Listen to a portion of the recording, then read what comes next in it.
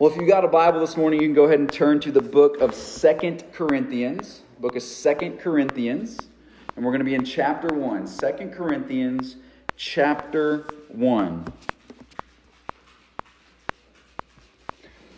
So if you guys remember, if you've been here a long time at the church, you know that the church didn't always look this way, looking this way, right? We've remodeled a lot of this up here. There used to be, you can still see in the carpet, there used to be an organ pit right here where there was an organ there.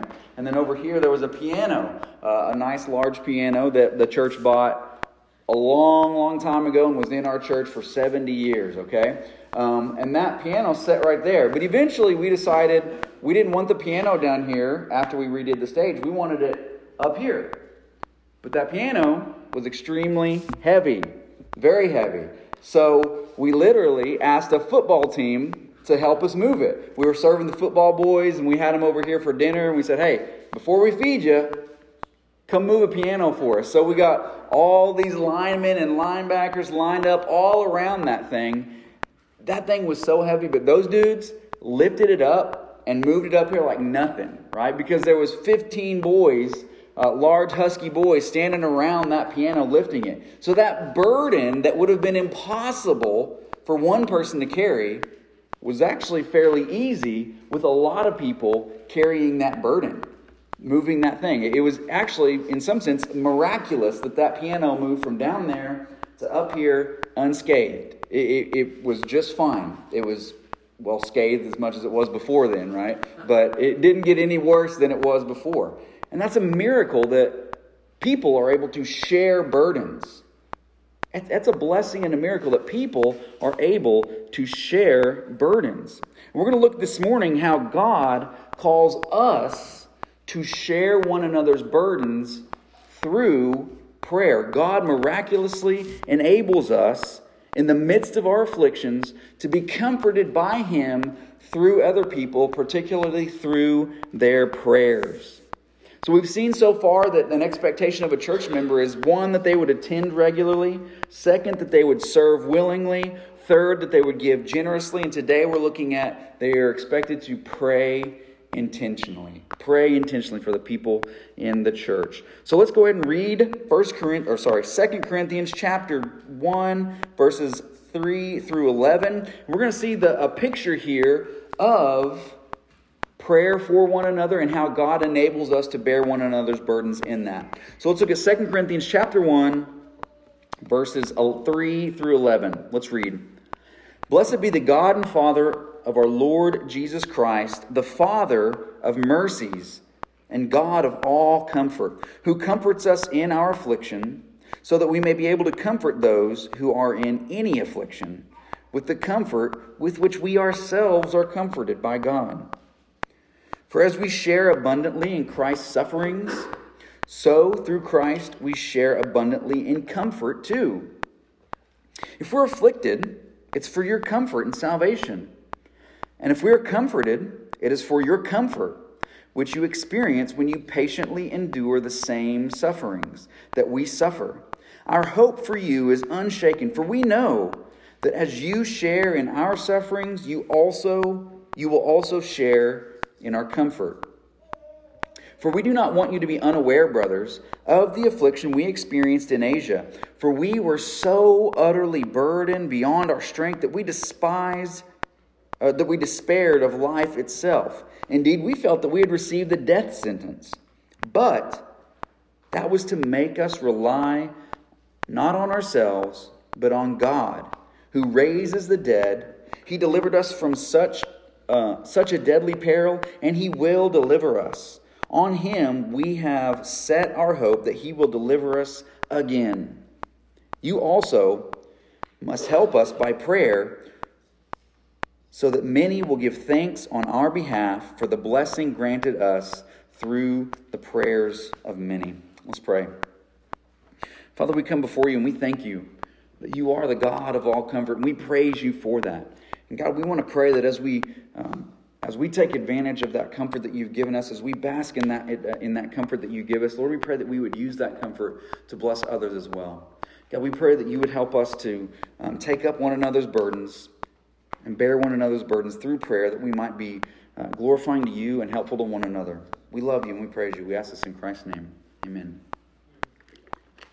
Well, this morning I want to point out just a few things from this passage. Number one, the first thing I want you to see in this passage is this: God's praise for our comfort. Notice how this starts off. It starts off by praising God for the comfort He gives us.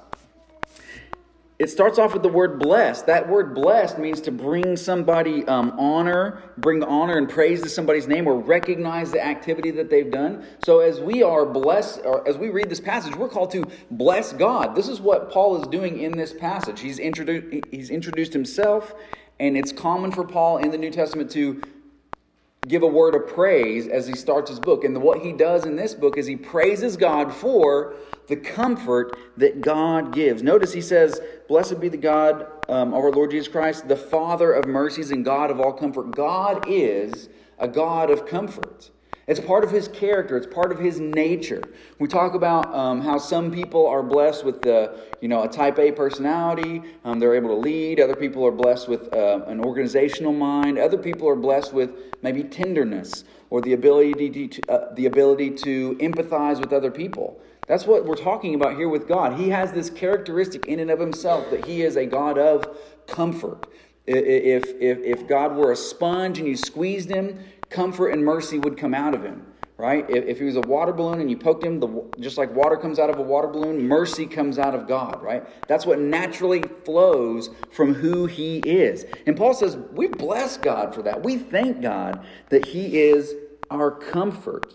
But that word comfort, as we see in this passage, if you will, allow me to just be a Bible nerd for just a second. That word comfort is the same word that's used to describe the Holy Spirit in John chapter 16. The paraclete or parakletos is the word that's used to describe the Holy Spirit as the helper, as the comforter that Jesus would send. Remember what Jesus said in John 16. He said, "Nevertheless, I tell you the truth. It is to your advantage that I go away, for if I do not go away, the helper will not come to you." So Jesus is praying with His disciples at the end of His life, and He's saying, it's good for me to leave because I'm going to send you the Holy Spirit. And He calls the Holy Spirit there a paraclete, or a helper, or a comforter.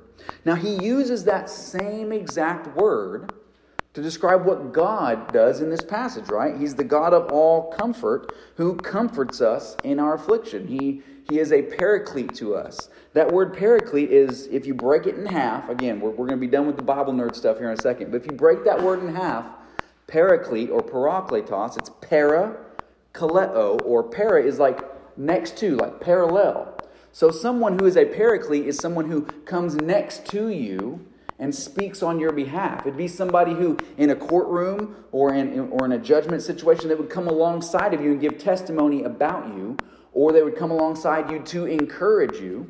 The picture is that, somebody coming alongside of you in a courtroom to speak on your behalf.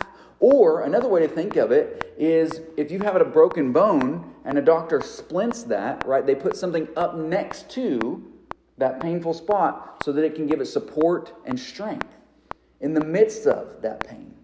So when Paul's saying here that God is our comfort, He's that one that comes alongside of us in the midst of our affliction to give us strength in that situation. I think that word does encompass like relief from pain, but I think it also includes strength in the midst of pain to allow you to get through that pain, to get you through that affliction that's going on. And as we think of Paul specifically, he's saying that God is God of all comfort who comforts us in our affliction. If we think of Paul's afflictions that he often had, his afflictions were physical, spiritual, emotional, all kinds of afflictions. It's not just one specific kind of affliction, but all kinds of afflictions. Paul was shipwrecked and snake-bitten, so he knew what it was like to physically suffer. He knew what it was like to spiritually suffer. He talks about at the end of this book how there's a thorn in his flesh that God gave him to force him to rely on God. He knows what it's like to emotionally suffer, to have people who he really cares about turn their back on him and abandon him. He knows what it's like to have all of these types of afflictions. And yet God says in this passage, or Paul says in this passage, that he is the God of all mercies, or he's the God of all comfort, who comforts us in all our affliction. God is not a God that would ignore some type of affliction in your life. There's no affliction that God forgets, no oversight, no mistakes, no miscounting. He doesn't lose track. There's often times that I'm going to forget even some of the most important details in my life. I'm going to forget them. But God never forgets the details in your life. He never forgets the afflictions that you have in your life, and He comforts us in all of those. Not one is overlooked. Not one is forgotten about. God comforts us in all our afflictions. God is the God of all comfort, and we should praise Him for that.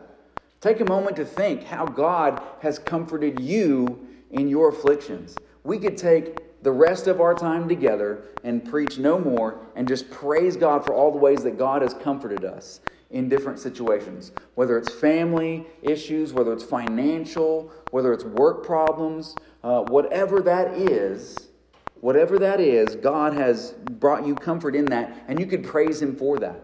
So don't stop praising Him for that. Think about that daily in your life. How is God today giving me comfort in my affliction? How can I praise Him for that? That's what Paul is doing in this passage. He's praising God for comfort. So number one, we see God's praise for our comfort. But second, we see God's purpose for our comfort. We've established God comforts us in our afflictions, but the question is why? Why does He comfort us in our affliction? Verse 4 tells us, speaking of God who comforts us in all our afflictions, then He gives us a so that. When you see that in the book or in the Bible, you need to take account. Why is that there? What is He telling us? What's the purpose of this? He says, so that we may be able to comfort those who are in any affliction, with the comfort with which we ourselves are comforted by God. So Paul says, why does God bring you comfort in your afflictions? He says, so that you may be able to comfort those who are in any affliction. God comforts you so that you can comfort somebody else. Your comfort was never meant to stop with you. When God blesses you with that comfort and that strength in the midst of an affliction, it's meant for you to pass that along. And he says that we do that with the same comfort. Did you notice that? In verse 4 it says, so that we may be able to comfort those who are in any affliction with the comfort with which we ourselves are comforted by God. You use God's comfort to comfort other people. You use God's strength to strengthen other people. He gives you the tool, right? He does the job, and then He hands the tool to you so that you can use it on the next job. You use the same exact tool set that God uses so that we can comfort people in their affliction. As a matter of fact, not just comfort in all of Christian life is meant to be shared with one another. Particularly here in this passage, we see that suffering and comfort, affliction and comfort, are both meant to be shared in the Christian life. Notice what he says. He says in verse 5, we share abundantly in Christ, or actually go to verse 6, if we are afflicted, it's for your comfort and salvation. And if we're comforted, it's for your comfort, which you experience when you patiently endure the same sufferings that we suffer. So Paul's saying, hey, if I'm afflicted, I know that I'm afflicted so that you might be comforted. And if I'm comforted, I know I'm comforted so that you might be comforted as well. As we see one another struggle in affliction, and as we see one another comforted out of that affliction, we share in both of those things. We share in comfort and we share in affliction. We bear one another's burdens in that way. And we have to change our perspective on suffering in order to do that. Right? We have to stop seeing suffering the way that the world tells us to see suffering. Because what does suffering equal? What did Job's friends say? Why did Job's friends say he was suffering? Remember that story from the Old Testament? The accuser came before God and said, hey, your servant Job, he wouldn't follow you if he suffered. And so God says, all right, bring suffering upon him, just don't take his life, right? So it goes through that whole story. And Job's friends that come to give him comfort, they say, well, Job, you must have done something. You did something wrong in your life, therefore that's why you're suffering. That's how we think of suffering. If I'm suffering, if I'm going through something hard and difficult, is it because I've done something wrong? I must not be living right. Is that what we say, right? If something goes good for somebody, we say, oh man, you must be living right. That's because we let this idea of karma slip into our Christianity. Do you know what karma is? Karma says you do good, you get good, you do bad, you get bad, right? That's not Christianity. That's a Hindu religion concept that slips into our mindset, but we suffer from it, right? Because we think if I'm doing good, I should be getting good. And if I start to suffer in any way, I must have done something wrong. Or if you see that in somebody else's life, they must not be living right if they're suffering, if they're going through something difficult. But what does this passage say? Paul says, I'm suffering not because I've done something wrong, but so I can help somebody else out. There are times when suffering and affliction is going to come into your life, and it's not because God's trying to punish you for something. It's not because you've done something wrong. But it's because God wants to use that affliction in your life to bring you comfort and to bring somebody else comfort.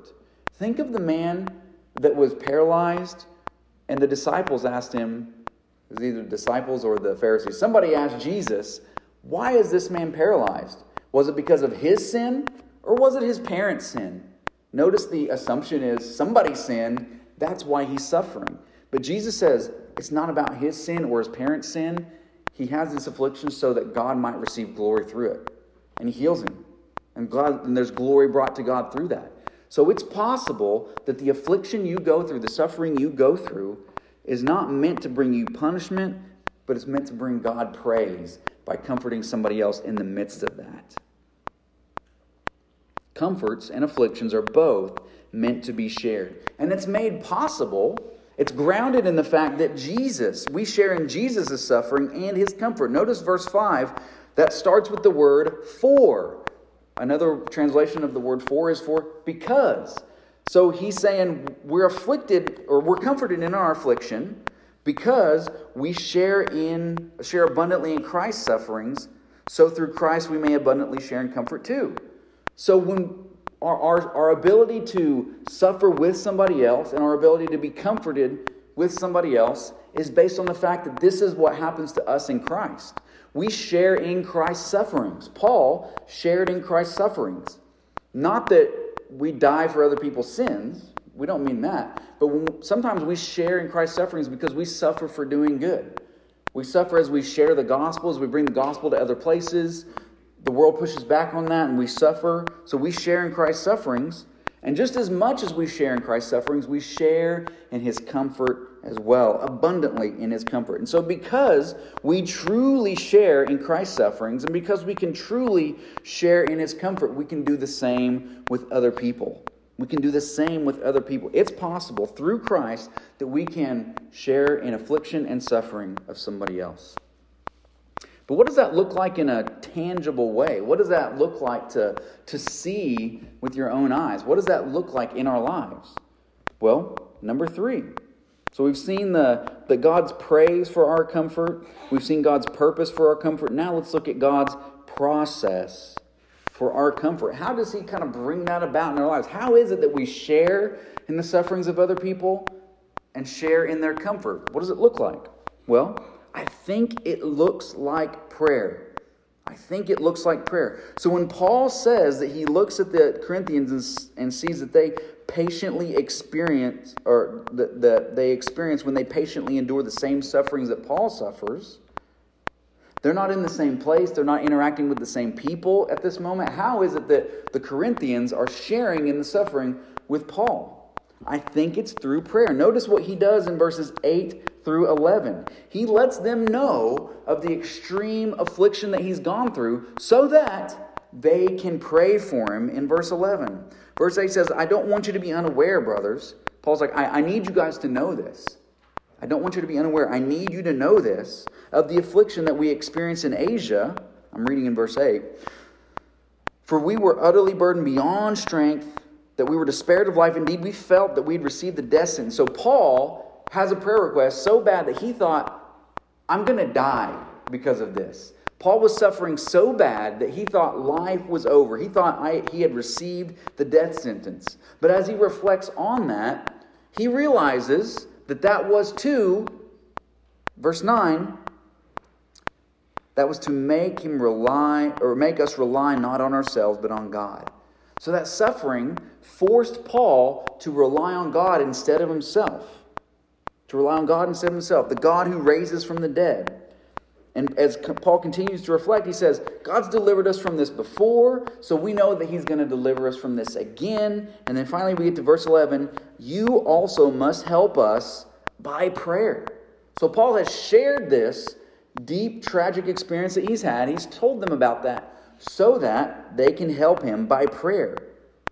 And he gives the purpose for that so that many will give thanks on our behalf for the blessing granted us through the prayers of many. So Paul was suffering, the Corinthians were sharing in that suffering, and they were doing that through prayer. Prayer allows you to share in someone else's suffering. Prayer is a way that you can share in someone else's sufferings. When you hear somebody share a prayer request, something going on in their life, you need, as the body of Christ, you need to realize that prayer request and that burden in that person's life is my burden as well. As you hear somebody share that burden that's going on in their life, you need to look at it and say, that's my burden as well. And when you do, you're able to share in that suffering. If that person's going through a physically difficult time, then you can share in that suffering with them as you pray for them. And not only does prayer allow you to share in suffering, it also allows you to share in comfort. It allows you to share in comfort as well. As you pray for people and you're starting to take on that burden on yourself that they have in their life, guess what? When they receive comfort from that, you receive comfort as well.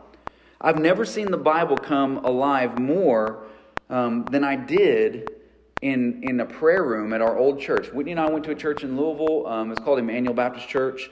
And instead of doing Sunday school in the morning, they would do prayer rooms. And it would be similar to what we do on Wednesday mornings. Those of you that come on Wednesday mornings, we'd have a prayer list of different things that we'd go through. And then after we'd finish that list, we would just, hey, does anybody have any prayer requests going on? And we would hear a prayer request, we would stop, and we would pray for that person. That's why if you come to communion group, that's why I pray like that. I don't just field a bunch of requests and then pray for them all at once. I like to stop and pray for each one.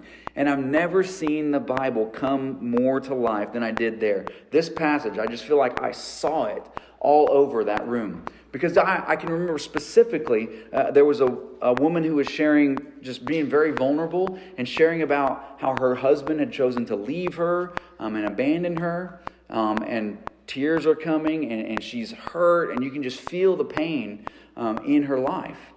And then another sister comes along and says, in that prayer meeting, I went through the same thing. And she starts to cry as well. Her tears were that sister's tears. She was experiencing the same thing that other sister had experienced. And when she prayed, she was able to pray for that woman in a way that none of the rest of us were able to pray because she had gone through that same experience and was able to give comfort out of the affliction that she had experienced. That's what happens when we pray. When you pray and you share what's going on in your life, there's somebody in that room who's probably experienced the same thing you're praying, has actually experienced deliverance through that affliction, and now they have a way to bless you as they pray because they've gone through that same experience. So as you look back on the afflictions that's been in your life, realize, man, God may have allowed you to go through that experience, that affliction, so that when you get the chance, you can pray for somebody who's gone through that same exact experience. And you can pray for them in a way that no one else can. Because you know the special needs that are in that affliction. You know the small details that no one else is going to think of as you go through that. And when we do that, that's God's process for comforting people. See yourself as a vehicle. You are like the road that God drives down in order to bless somebody else. And He does that through your afflictions and your comfort. So what does that look like for our church? How do we apply that to First Baptist Church of Commerce? Well, one thing you might do is try to make it to any kind of prayer meetings we might have, whether that's prayer in Sunday school, prayer on Wednesday mornings, prayer on community group nights, on Sunday nights. Make it to those meetings. Those are blessed times where we can pray for one another. Second is share your afflictions in those meetings.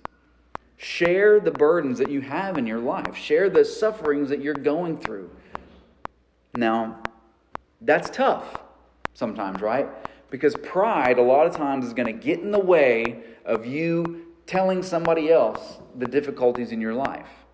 Don't let pride keep you from sharing your burdens. Because a lot of times, you're carrying that burden by yourself that was never meant to be carried just by you. That's like going through life and trying to carry those burdens by yourself and not letting other Christians pray for you. It's like trying to pick that piano up by yourself. You're not going to be able to do it. You're probably going to hurt yourself in the process and break the piano too.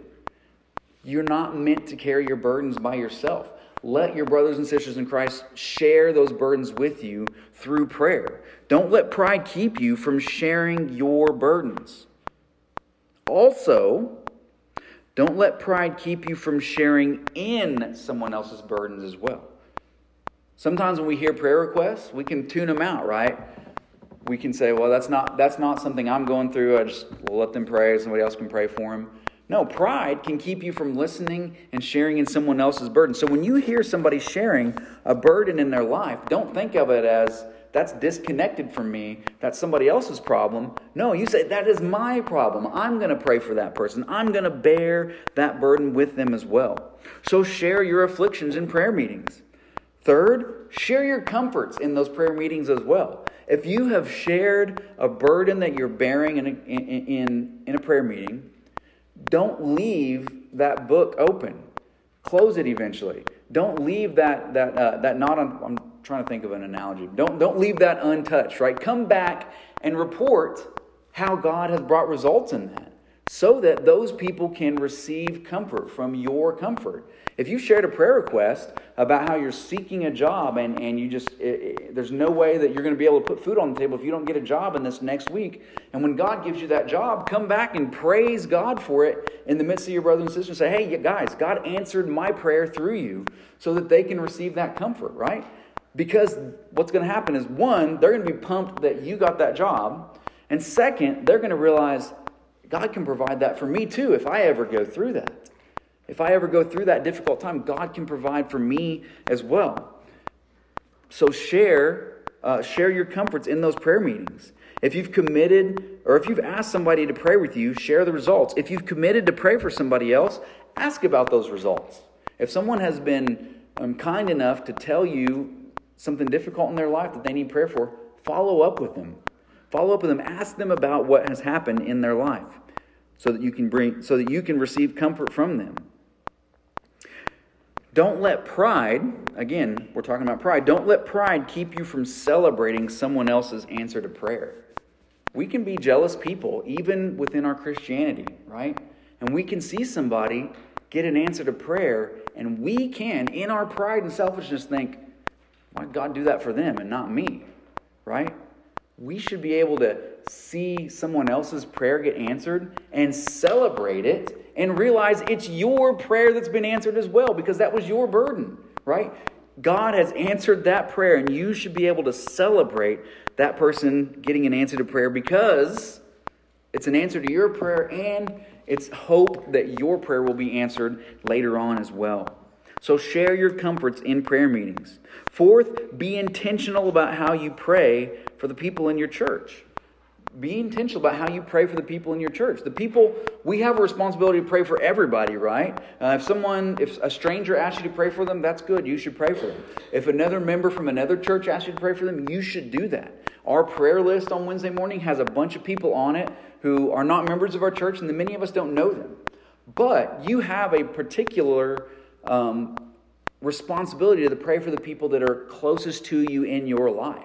The closer somebody is to you, the more responsibility you have to pray for them. Like your spouse, your kids, your family, and then your church family. You have a responsibility to pray for the people that are sitting in the pew next to you. So be intentional about that. One way you might do that is each week pick a different church member to pray for. Maybe one week you pray for the Osborns. The next week you pray for the Turners. The next week you pray for the Webbs, right? The next week you go through and you pray for different people in the church and pick somebody to do that. You might ask them, say, hey, we're praying. My family's praying for you guys this week. Is there any way that in what way can we particularly be praying for you? If you don't get a chance to do that, here's an easy way that you can pray for somebody. Inside of your bulletin, if you have one, hopefully you do, you'll find a little paper that looks like this. You guys can take that home with you. And this is just using the Bible to pray for people. It says, praying the Lord's Prayer for others. Read Matthew 6, 9 through 13, and pray through the following categories for someone specific. What you can do is you can take this, you can keep it by your kitchen table or by your nightstand or by your table in the living room, wherever it is that you might do your prayers. Maybe that's your big comfy chair, wherever it is. And use this to pray for somebody. Pick somebody in the church. Say, we're going to pray for Whitney. And you're going to pray for Whitney through these categories. You'll pray that you'll pray that Whitney would learn to adore God's name. Sometimes it's hard for us to remember to praise God, right? So you pray that she would adore God's name. Pray that she would accept God's will in her life. Pray that she would admit God's daily provision, realizing that she needs to rely on God for even the food on the table each day. 4, that she would ask God's forgiveness, that she would continually be seeking to be forgiven by the Lord. 5, that she would affirm forgiveness toward other people, right? Forgive us our debts as we forgive our debtors. Is that how I say that? Yeah. And then 6, pray that she would avoid evil, that she would have wisdom to know what's right and what's wrong, and that she would avoid that.